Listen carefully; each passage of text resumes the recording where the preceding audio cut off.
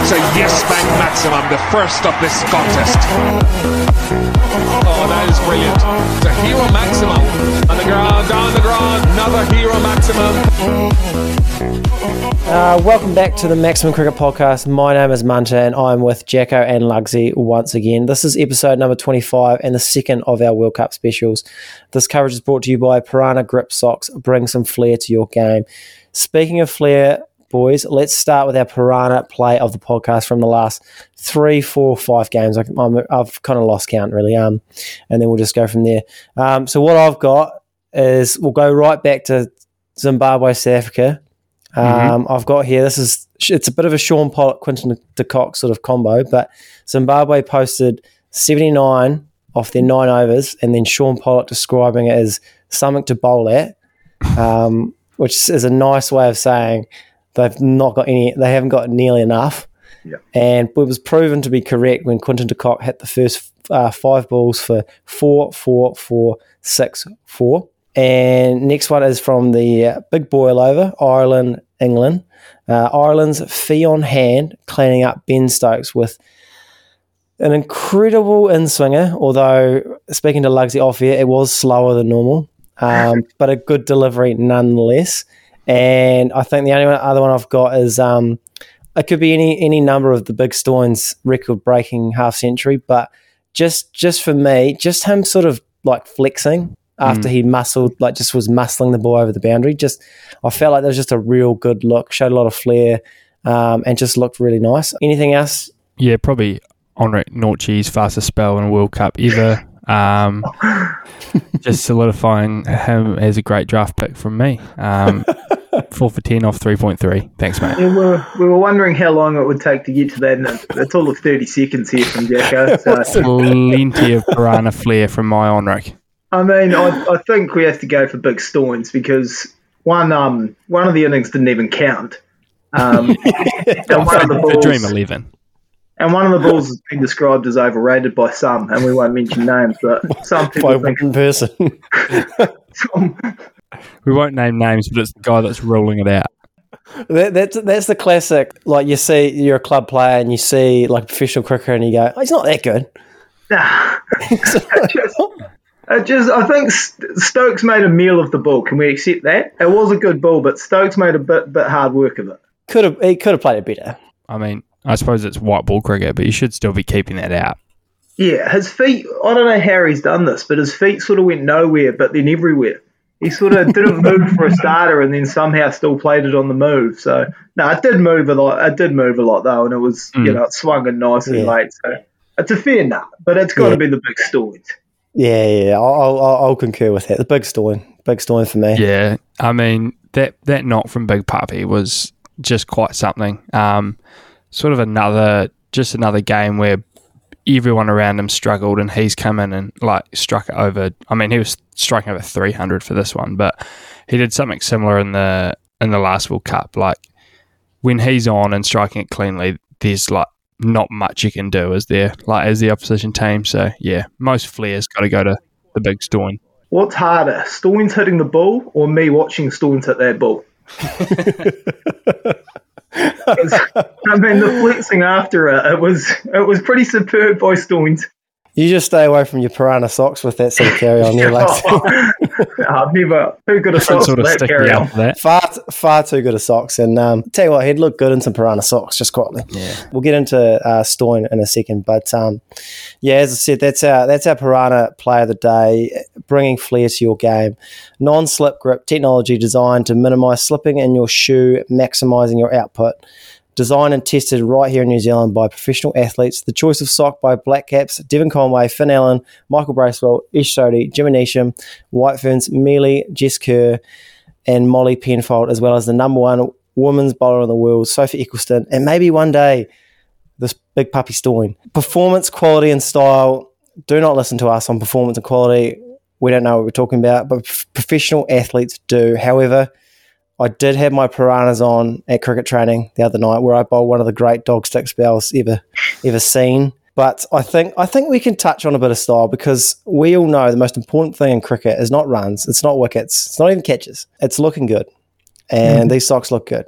So for the T20 World Cup, which we will be covering with 2 podcasts a week, get yourself a pair of Piranha's latest range by using the code TMC15, which gets you 15% off, funny enough, which is better than nothing.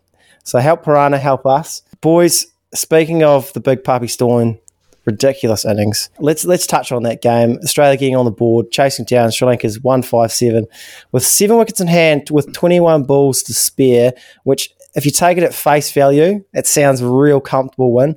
I would say wasn't quite the case, especially if you ask Aaron Finch. Boys, what did you take from that game? Yeah, I was basically exactly the same. Sort of woke up, checked the scorecards, and was like, oh yeah, Aussie have just tuned up Lanka. But yeah, I mean, Stoinis has basically put a Band-Aid on a bullet wound for Australia here. Like, Finch, that was below poor. Like, you cannot be 30 or 40 and then to come out and just be like, oh, yeah, real bizarre, just wasn't striking it well. Like, no shit, mate, we've all watched it. He hasn't been striking it well for a year. Yeah. That's why he retired from ODI cricket, mate. But yeah, I think Stoin showed there, like, what he can do. And I mean, just needed to come up there to get them across the line. So I think their powers, and obviously Warner going blazing at the top, and then sort of their middle to lower order just bopping it with power at the end. So didn't really see much from like the likes of Wade and stuff in that game. But yeah, I think their formula not quite there, and I think a little bit of concern of Pat Cummins' form in T20 cricket.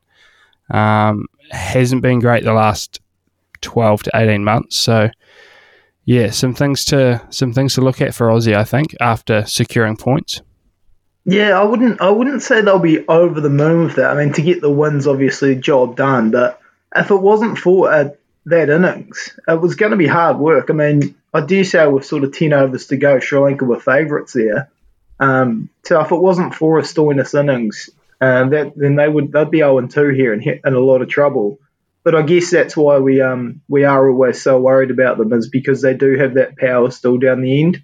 And even though maybe they haven't done it as consistently as you'd like, guys like Maxwell, Stoins and that, they can still do it to you. I wouldn't say they were in a great position, Australia, but I guess if they can build from it, then they've got the win on the board. Maybe they'll get some confidence from that. But still a lot of work on there. Obviously, Zamps didn't play this game. Agar came in for him. But their bowling was going all right. They actually did start well. I thought Cummings actually bowled well up top. But obviously that last over he got smashed away a bit. So potentially their death bowling still a bit of a work on, and then their batting still not looking the best. My notes for Aaron Finch was just fuck me, basically, because it was a tough watch. Even the winning runs was like an effort. It was like a cloth hit over the top. It didn't even go for 4. They had to come back for 2. Cricket's sort of one of those weird sports where oddly being in there longer can make you look and feel worse. If he had sort of got 22 off 10 or something and got a few boundaries away, he's probably feeling a bit better. But he's actually had to dig in there, which you got to give him credit for digging in. Do you? But it made him look worse because it was just longer to see how much he's battling. If he got 8 off 12 and sort of hold out on the boundary, though, like it's probably like, wasn't my day, but like to struggle for 30 off 40 is pretty tough. 40 balls, you know you're battling. Like the lowest strike rate for a 40 ball innings ever in T20 cricket. Yeah, that's actually a bit embarrassing. I think I seen one that was something like the difference between Stoin and Finch was like the biggest discrepancy of like a strike rate partnership ever. Yeah, it wouldn't surprise me. It was like, because Stoin was going at like fucking almost like, it was over 300, wasn't it? It was 338. Finished over 3. Yeah. And then you got like Finch going at like 60s, like it's a slow test innings. They really ride or die with Warner at the moment. I feel like it looks worse because Warner hasn't gotten any.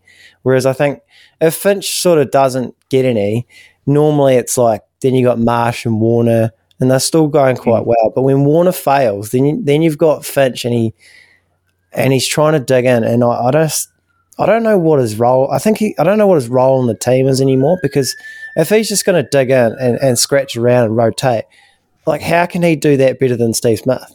I think also, like, if your first option is digging in, then you're in a pretty confused place with batting, aren't you, in T20 cricket? Especially Like, if you're digging in's when you're potentially, you go out there to bat, you lose a couple of wickets, and you think 3 or 4 overs, I dig in here. That can't be your mindset the whole time you're batting, though, in T20 cricket. Well, it's probably the one format where, like, you hanging around is more selfish than like the other. Like, if you dig in for a test innings, it's brave. It's it's doing it for your team. But if you do that at T20, it's normal. Unless you're in the shit, it's normally you're worried about your score rather than like how the team's what the team needs. Odds are you hit out, get out. And that's the model these days, really. Hit out, get out, and the next guy up can try to do it better than you. Yeah, I think T20 cricket's like the one freeing format, isn't it? Of like, you're not worried about getting bowled out as a side, especially if you're opening the batting. Like, fair fucks, if they lost 5 early and Tim David gets 30 off 40 while Stoinis goes big to win it, like, okay, you've done a good job because you might have been at risk. But yeah, when you're opening the batting, you've actually got a full license to send it. And if you're not doing that, yeah, you've probably got to find someone that's in form or believes in himself enough to do that. But like, speaking of someone in form, we could probably talk a bit more about Big Puppy, because that was a sensational knock. That really was. Because they, like I said, Lugsy, you touched on it. They were under the pump a little bit, and sort of Maxwell sort of kick-started it. And I think when Stoin came in, I feel like they needed 10s or 9s or something. And obviously you got Finch just doing nothing. So he had to go. They had no right to win it with 3 overs to spare. No, and it was like the blink of an eye. It was like 2.5 overs, the game was over. And like they just took apart like Hasaranga, who's, a proud member of the Lugsy 11. Yeah, that's going to be a tough one for your fantasy thing. But he's a premier leg spinner. Like, he's in the conversation of one of the best in the world, and he's gone for 53 off 3 overs. Like, he could bowl a maiden the next over, and that'd still be expensive spell. He could bowl, like, how many maidens could he bowl until that wouldn't be an expensive spell? Well, no more than one, because he's got 4 tops. yeah, it's just like 53. It's like if someone was 53 for none at the end of a power play, 6 overs, you'd be like, that's a quick start. I think, and I'll just shout out while we're on the topic, the Sky Sport Now app I'm watching on had actually a 12-minute 30 package, and all it was every Stoinis ball. So that was absolutely superb viewing. And he was, straight out of the Kohli playbook, because he was absolutely fist pumping and flexing after every biggie, and it was superb. That's what you get in a World Cup that you don't in like bilateral series. Like, you just get like there's a bit of feeling in it, and that's what he can do. Like, he's just got so much power, and it kind of like that's why when we're talking about the Cats versus Australia, that's why I was so impressed with like Santner to just sort of keep them in check, because there's so much power there. It's absolutely ridiculous. Yeah, and I think the other good point you make there about why these sort of games matter so much more than your average, because just look at like how much has changed in like 3 days since we recorded. Like, between a couple of rainouts, one big upset, and Aussie get on the board, it's like everything's wide open again already within 3 days. Yeah, I mean, our pool is just so condensed now. Like, as we sort of predicted, we predicted sort of England, Aussie, too good, us nipping at the heels. But now it's like, fuck, Ireland tip up some minnows. There's a few washouts. They're a chance. I tell you what, this pool goes into disarray if England, Aussie gets rained out. Yeah, and it sort of leads on to like our next sort of game review, but it's going to make this like Aussie-England game just so important on Friday night. And has there been a bigger pool match in World Cup like in recent times, do we think? No, I can't think of one. Maybe India, Pakistan felt pretty big the other night. I think this is big for like. This is big for the tournament, isn't it? Yeah, I know what you mean. Yeah, definitely for the context of the tournament, sort of who gets in, who gets out. If Aussie win that, and England have to beat us now, and fuck, we're looking like a good side. So, well, one of the two major teams is going to have 2 losses. So. One of them's potentially gone tomorrow night. Sort of hinted at there, Lugsy. Should we talk about that big upset, that Ireland-England game? Absolutely. Probably the biggest upset of the tournament, I think. Because I feel like if you had to rank all the teams in this group one, before that game, you'd probably I would have England number one and Ireland at the bottom, but then you've got somehow Ireland sort of flipping that script, posting 157, England falling 86 for 5, and then the heavens opened up. They got to 105 for 5, which was 5 overs short of the Duckworth-Lewis. Mm-hmm. Moen Ali was on the charge, but Irish too good. Boys, how'd you see it?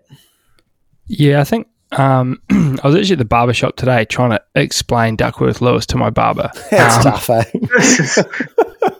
And in explaining it, I sort of got some clarity of this game, and this is just a fuck shit game. Like, yeah, we've got Ireland winning this, but I mean, it comes around once every World Cup cycle of like, what is Duckworth-Lewis? How have Duck and Lewis come up with it?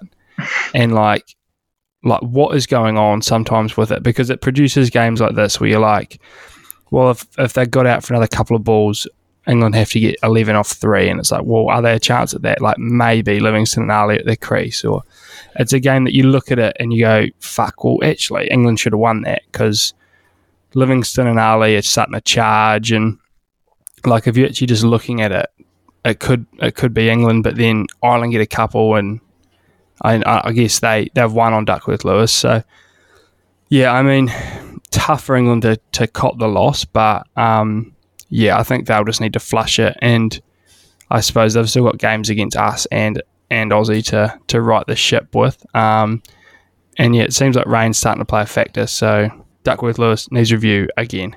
Well, it's funny you say that because I had out or not out as for later on, but we'll bring it up now because it's sort of Duckworth-Lewis as a whole.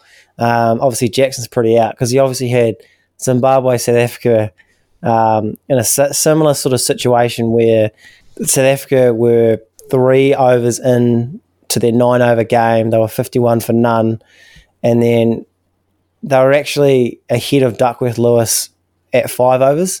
So all they had to do was face out 2 maidens. And they would have won, but they couldn't. So yeah, I think it's outdated. It's made for 50 over cricket, and they need a new one for T20 cricket. I guess quickly on Duckworth-Lewis, the only thing I'll say on that is that I don't know. I would hope they've been working on a better method, but if they haven't came up with one, then maybe there just isn't one. The fight back is, and it's like, well, if you don't use this, what are you going to use? Yeah, that's the only... It is a sport where it's just so tough to like apply any system to a game because, like, as we've all been a part of, like, cricket games just anything can happen. Sort of like that any given Sunday moniker in the NFL, like anything can happen in cricket, and it's hard to put a statistical model on it and say, right, these blokes are winning and these blokes are losing. But yeah, I mean, surely there's enough interested cricketers with some statistical knowledge, and we can't come up with better. So just something we've got to cough at this stage. I'll have a think about it tonight and see what I can do. Ruminate on that at Beer Fest tomorrow, can you? yeah. I'll have 900 beers tomorrow night and see what I come up with. Sometimes you can fix all the problems when you have a few. Yeah, sometimes you can create more. Yeah. On the actual cricket, though, so I mean, I think it is a shame it ended the way it did because you never know, with Moen Ali there and Livingston going, how that's going to win. But I think Ireland deserved to win that game. They batted particularly well. England were obviously below par with the ball and actually had to fight back pretty well to even restrict Ireland the way they did. And it's with these games where you're always sort of waiting for that. When you I watched the game yesterday, and you're sort of always waiting because Ireland started really well, and you're still always waiting with these bigger nations to pull it back. And so they did it again, but then Ireland started so well with the ball. And again, I'm watching it just sort of waiting for it to go wrong or a couple of big overs from England and they sort of settle in and win. But Ireland just stuck to their guns. They fielded poorly. Yeah, I was going to say, they tried to lose it. Yeah, they tried everything they could in the field to lose it, but they just held their nerve when they needed to. And I think over what was played, they were the better side. They did outplay England. Definitely. The only other question, obviously the cricket was good and it seems like Ireland were fuck, they're pretty up for this. But the only other question that's sort of come out has been around that, like, there's a roof stadium, like, a couple of miles down the road from the MCG. So I guess it does raise a question of, like, a World Cup where every game matters. Yeah. Should we be looking at these roof stadiums if we know there's rain around? But I listened, obviously watching the game. They must have mentioned no fewer than 50 times that there was like no one at the game, which is like not something you normally promote. But they consistently kept saying, few less here than last game, few less here than last game. There's only a few thousand here. Like, what's going on? Is there an agenda to make this like India, Pakistan the only game that matters? Or yeah. It was odd commentary, but yeah, it did highlight the fact that when there's a roof stadium down the road, why aren't we using it? I read somewhere that potentially there was something on there, like they had motocross or something. But like Rusty Demons, you reckon? Yeah, something like, I don't know. But you do think like if you're going to hold these sort of events, you've got to be a bit smarter. You can't afford to lose too many more games. Like if that happens too often, it kind of ruins the World Cup a little bit. Especially when you're booking a double header though as well. Yeah. So probably on 2 games. Yeah, I think the double header, you've got to have it roofed so you know like conditions are the same, because like if that comes out and the weather's fine and then New Zealand just get to play and you've got to cut the England game short, surely they're like, well, what the fuck? We could be playing right now and winning this game potentially. That all felt very odd. Could have had like two 10-over games, like just to squeeze them all in before the rain. Yeah. And then there's like, does New Zealand, is that reduced not because of rain but because the game beforehand goes into it? And it's just like, if you're gonna set up a double header, you probably need a roof stadium if it's in the same competition, because you do just have to. You can't just like that game couldn't have just ended because we had to get the New Zealand-Afghanistan game on. Like, that should have been able to be played out in full, essentially. Yeah, because I'll touch on sort of Ireland, because they were the better side for what, I guess, for the overs that were played, and I was probably most impressed with probably their top order, just the way they come out and just attacked England's seamers. Sort of, they reminded me of the way that the Caps sort of attacked Aussie seamers. Like they weren't sort of afraid, and they sort of were like, well, we're not going to win unless we have a go at these guys, essentially. And they put them under pressure. They got to 103, and they did let it slip a little bit, get to 157. And then even with the ball, they come out hot. They took poles in that power play, and they really I just feel like they really took it to a fucking good England side on paper anyway. Definitely. A lot of people's favourites. Yeah, I picked them to go all the way, but it's funny with England because their strength would be their batting and their weakness would be their bowling, but it's been the opposite. Like their bowling's actually been quite very good, particularly at the death with like Sam Curran. He's been quite good, but their batting just seems very lackluster, and it does sort of show like if Butler doesn't get any, if you can get Butler early. I don't know if they're openly panicking, but he does seem to paper over a few cracks with like Stokes not being in form. Obviously, Milan's not going that quick. So, I don't know. It's interesting. It's a short tournament too. Like they don't have many games now to figure it out either. Like their next game's huge. Like they lose to Aussie, they potentially out of the World Cup. So they're going to have to figure it out pretty quickly. And yeah, as you said, Butler might gloss over some things, but yeah, the rest of that batting order needs to step up in a pretty big way, pretty quickly for them to sort of revive these chances, their chances at this World Cup. Yeah, you'd say there's probably a few teams that are very top heavy, or they're relying, like you talk about Aussie and they were pretty lucky with Stoinis. I know Pakistan battled hard for their 160 in the first game, but they're very top heavy as well. Just sort of key wickets in that power play go a long way to winning these games.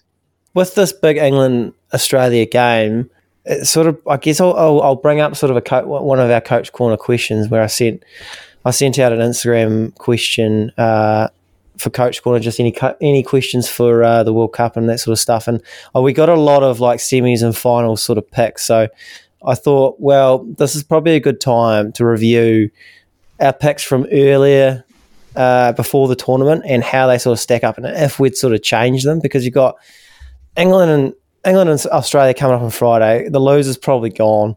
I think going into this tournament, I had Pakistan, England final with India and Australia getting out of the pool.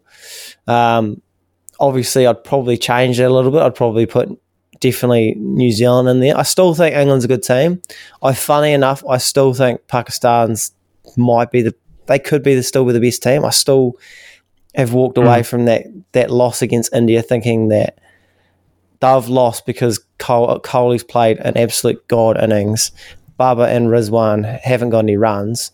And their death bowler decided he'd bowl like wides and no balls, and like there was some weird stuff that happened for India. Like Kohli was obviously freakish, but there was some weird stuff that happened to get them over the line. Like Pakistan were the best team for sort of 37 overs, and then it all unravelled. But you'd hope they figure that out. Yeah. Yeah. So I would, if I was going to change it, I'm still going Pakistan, England in the final. I'm going to stick with that. But obviously, I think New Zealand's going to get out, and I'm going to pick. I really want South Africa.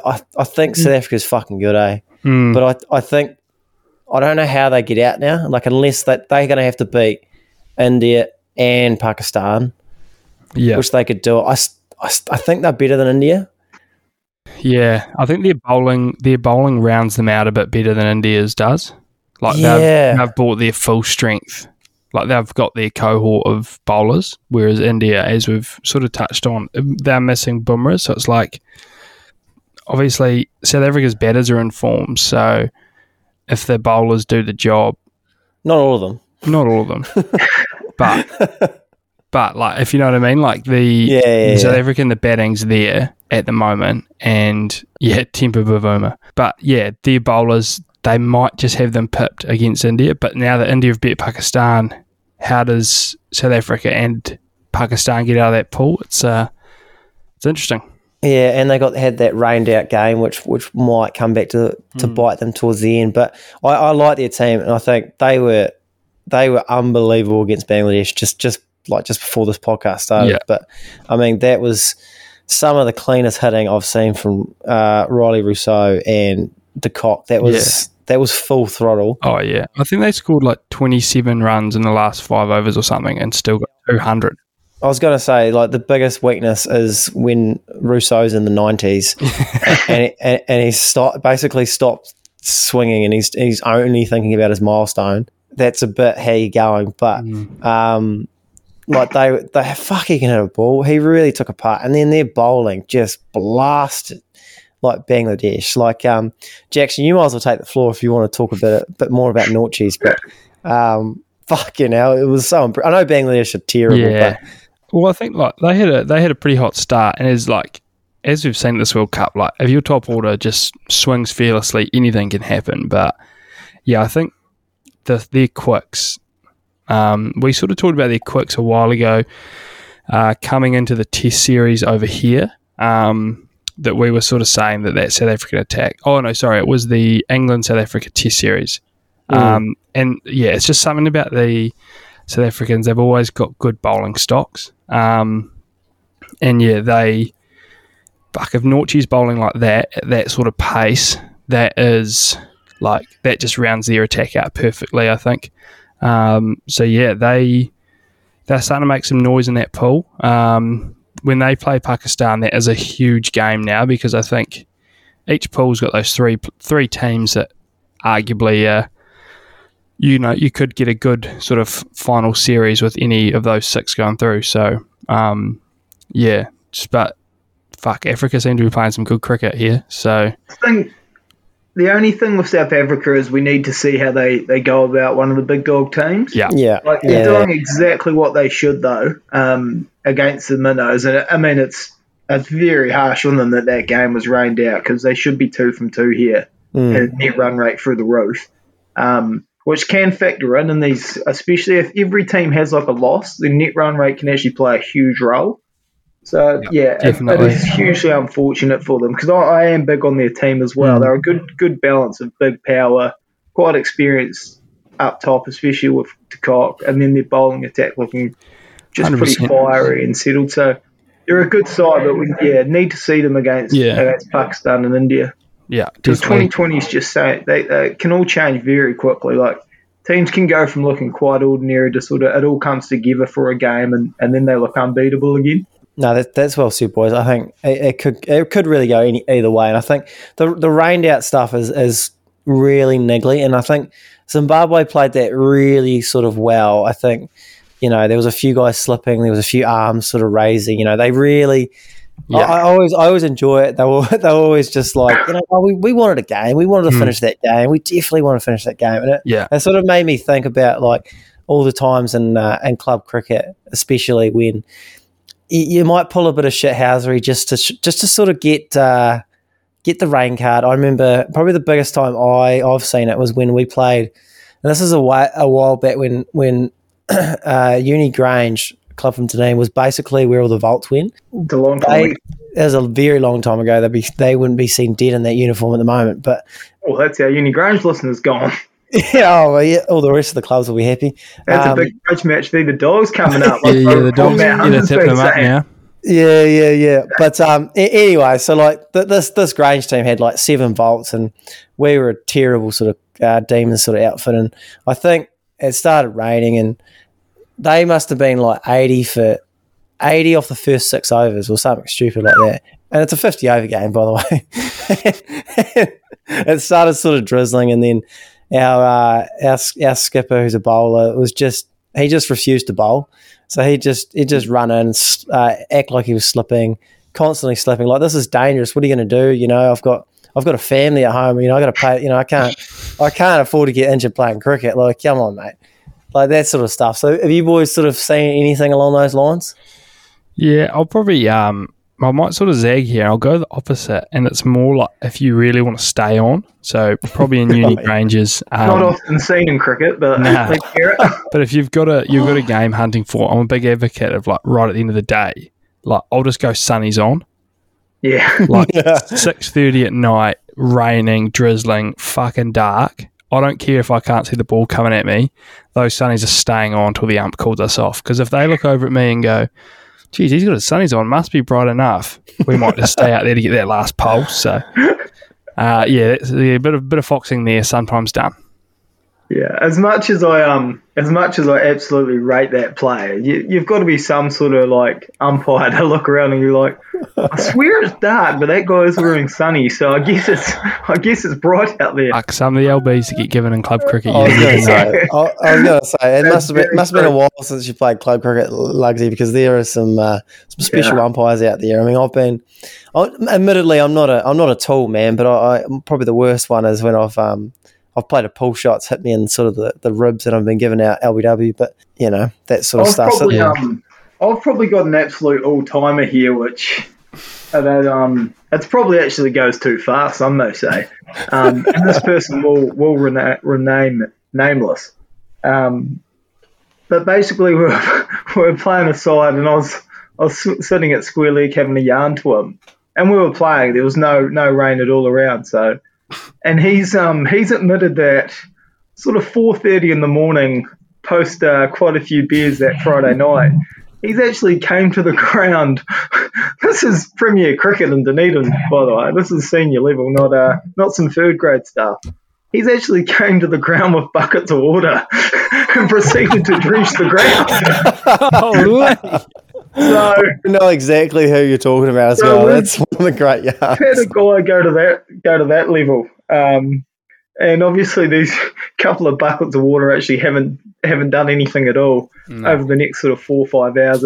It's dried out completely. Full game of cricket, but yeah, I mean that's sort of the level some have gone to try and not play the game of cricket. As one of our former flatmates once said, no one hates playing cricket more than cricketers. No, absolutely. Yeah, I mean, I'm pretty partial to like 18 degrees, nice sunny morning. Then I'll get out for a few overs. That's sort of it, eh? It has to be like the perfect condition. Like, I hate it when it's too hot, and I hate it when it's too cold. I hate it like when it's drizzling. I only like it when I'm scoring runs.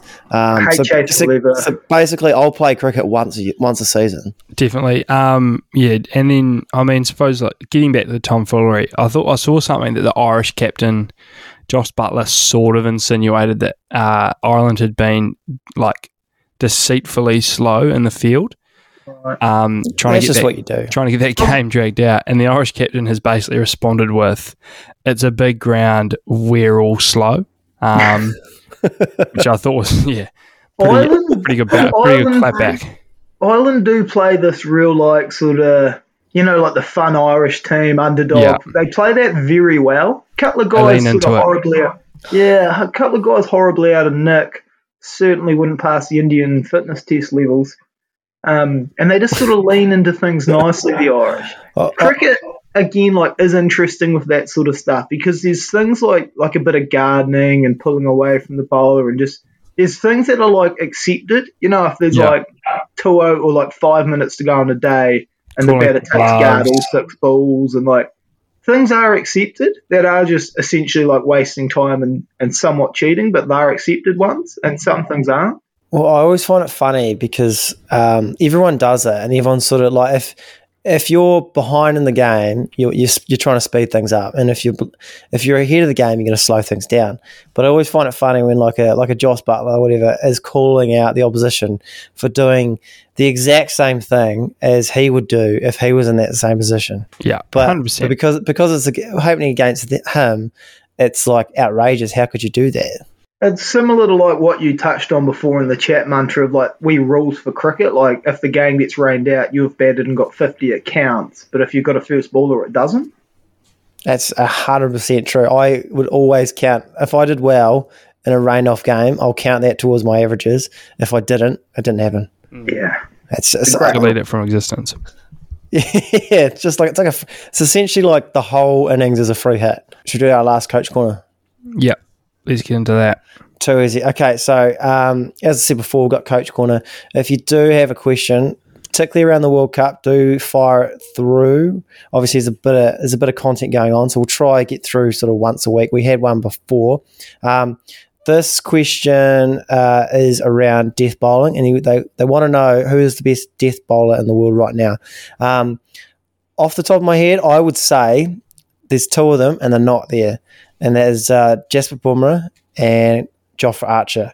They've got pace. They've got good Yorkers. They've got really good slow balls. I think they are the 2 best, probably T20 bowlers because they can bowl well with a new ball. They're good test bowlers as well, and they're good at the death. So those 2. And if I had to pick someone from this tournament, I would say Harris Ralph, except for when he's bowling to Kohli. It's sort of, I felt bad for old Harris Ralph the other night because he was actually on fire. That he just bowled. Actually, I wouldn't even say he missed his length. The first 6 was just freakish. The second one he got wrong. It was too far down leg, but that happens. But he's probably the best. And I don't know if there's that many at the moment that are really sort of locked down death bowlers at the moment. I don't know. How do you boys see it?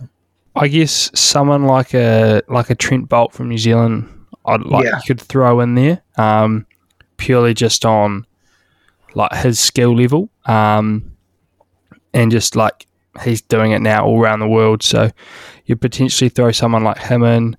I think someone like Stark, if he gets it right, those Yorkers he bowls, he's probably not someone that's up there at the moment, but. If it clicks for him and those Yorkers start coming out at pace, he becomes potentially unplayable no matter what stage of the innings it's at. He's actually bowling quite well at the moment. I think he's been one of the shining lights for the ball, obviously Hazelwood as well, but he bowled quite well to us at the death, and then he bowled really well against Sri Lanka as well. So definitely. That's a good one. Yeah, I think Stark would be that sort of next peg down from Ralph, and then potentially it might be a sort of out of the box one, but someone like a Rashid Khan. That's interesting. Because on these big grounds, if you're playing at the MCG, you can't pick him. Suddenly it's hard to hit if you don't know what way it's turning. So that mystery spinner can play a role, but it's probably Ralph 1, and then sort of Stark, Boult in there as well, and then maybe a mystery spinner at 3 or 4.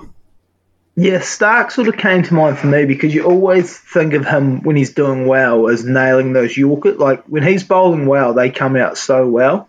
And then obviously just with his height, being a left-armer, he's got sort of a lot of natural variation he can use. It's interesting with like the death bowling now because it's changed quite a bit just over the last few years where it used to almost just be go block hole, go block hole, go block hole. And that's your option. Fill them wide or fill them straight. But now, like with the bigger boundaries, especially, and with the sort of the slower ball, sort of half tracker slower ball becoming a lot more popular and sort of harder to hit, you got to sort of have a bit more variation now. You can't just be block hole, block hole, block hole. So it's the guys that have got more tools that are becoming the best death bowlers. It's also interesting because like it's almost like guys can do it for an over. But it's just hard to be consistently good at. Like you've almost just got to know you're going to take a bit of tap at times, and they're almost. I'd find it quite like a bit of freedom in that. Like if you go for sort of 15, 20, you almost get a bit of a pass sometimes. But like it is part of the game these days. So I think there's a few bowlers that can do it. It's just very hard to be consistent at it because these guys can just hit the ball so far now. Like the margin for error is so small. Chunk away from like an over getting away from you too, which is, as you said, that freedom element does come in at the death because you're like, right, well, I'm just going to fucking bowl. And if I land it and they hit it for 6, like I can't actually do anything else because... Well, if you look at that over 2 Coley that we talked about, it was like probably 4 out of 6 were good balls or good enough, and 5 out of 6 were all right. One real bad ball, but he's still gone for 50. You know, it's just so easy to get it wrong. The bat is just on fire at the moment. But what I've enjoyed about this World Cup in particular is between the grounds and the pitch conditions, it's such a more even contest between bat and ball. Like there's so many different ways of scoring runs as well. Like you look at a Conway who he got 90 odd of about 50 odd, and he's like gapping and he's like picking gaps. He's running hard, and then like compared to like a Riley Rousseau who they scored relatively the same amount, but Rousseau's just hitting like 8 bombs, just clearing the rope. But you can't do that at the MCG, so it's like you have to play a different way. And then the bowlers are back in it at the death, and then it took something special from Coley to actually get over the line, which and it's also quite cool that we're not in Dubai and it's like bat second and you win. Like I feel like there's a bit more scoreboard pressure in a T20 World Cup, like where like in bilateral series it doesn't sort of work that way, which is definitely quite cool. And like as you said, it's not that like right, if we get under pressure, it's a pretty small boundary and the pitch is so good I can just swing and I'm probably getting 6. Like there's a bit more risk in your release shots at this World Cup, it seems. Yeah. Which is makes the cricket just so much better. It has been interesting with like especially the Coley performance, Conway to an extent, although he had a bit more help, obviously. But like and then Stoinis again and Rousseau today again had a bit of help, obviously, with the cop. But like one player going off and that can win you the game, you know, like a little bit of help, but one player really going off. And that's why the tournament's so open as well. It only takes one of these guys to go off, and that's game 1. 100%. Anything else you boys want to touch on? The fielding from the poor sides has been poor.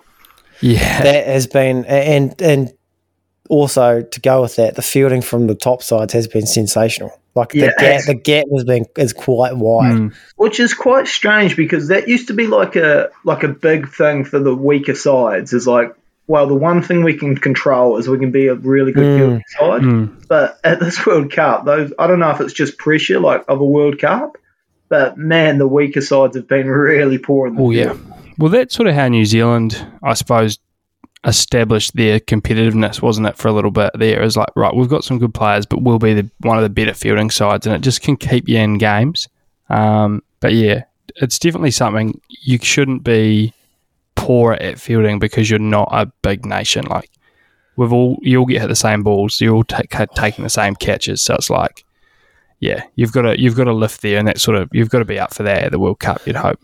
it's a good sort of floor raiser fielding. Yeah. But having said that, I have been like quite impressed with just the depth in players. Like we sort of penciled in at the start that it would be 6 teams, and that's pretty much it. And the rest of the teams are pretty average. But I guess it's T20 as well. And I think what I've seen, like you've seen, like Netherlands are playing, they're definitely competing. And Ireland, of course, and then even Scotland to an extent, they were competing. They obviously, did they tip up West Indies? I think they might. Yeah, they did. So all these, everyone does, to be fair. But like all these teams were having all these games like through the winter, or our winter, their summer, and I just felt like that's given them a bit of confidence. And I think it's made it a really good tournament, apart from obviously the rain. It's also like all the franchise cricket now. There's probably players that didn't get that chance to play as much that have got gigs around the world, and it's really evening things up a bit. You heard it here first. Franchise cricket is good for cricket. Simon Cromley. Just chuck me some dollars, India. Yeah, the IPL's #1 podcast. You heard it here first. Yep, in 2032. All right, okay, we'll wrap that up. So that's us for another week. Thank you to Piranha for sponsoring the show. Thank you once again to the award-winning listeners for continuing to listen to this shit, to be honest. But we do our best. If you have some time, leave a like, rate, review, subscribe. And if you're feeling extra generous or you just want to listen to the podcast as soon as it comes out, check out patreon.com/Maximum Cricket for exclusive first access of the podcast. But if not, feel free to wait, just like the rest of us. So, either way, we appreciate support. It goes a long way. Lugsy's salary is through the roof, and I'm not too sure how we're going to keep up with the rate he's charging. But, boys, thank you to Jacko and Lugsy. We will catch you Sunday, I think. Sunday night, I believe. Games to review. Yeah, so big weekend ahead, and we'll see you then. Cheers, boys. Good to be back. Awesome. We'll talk Sunday after a big weekend on and off the field. Can't wait to hear it.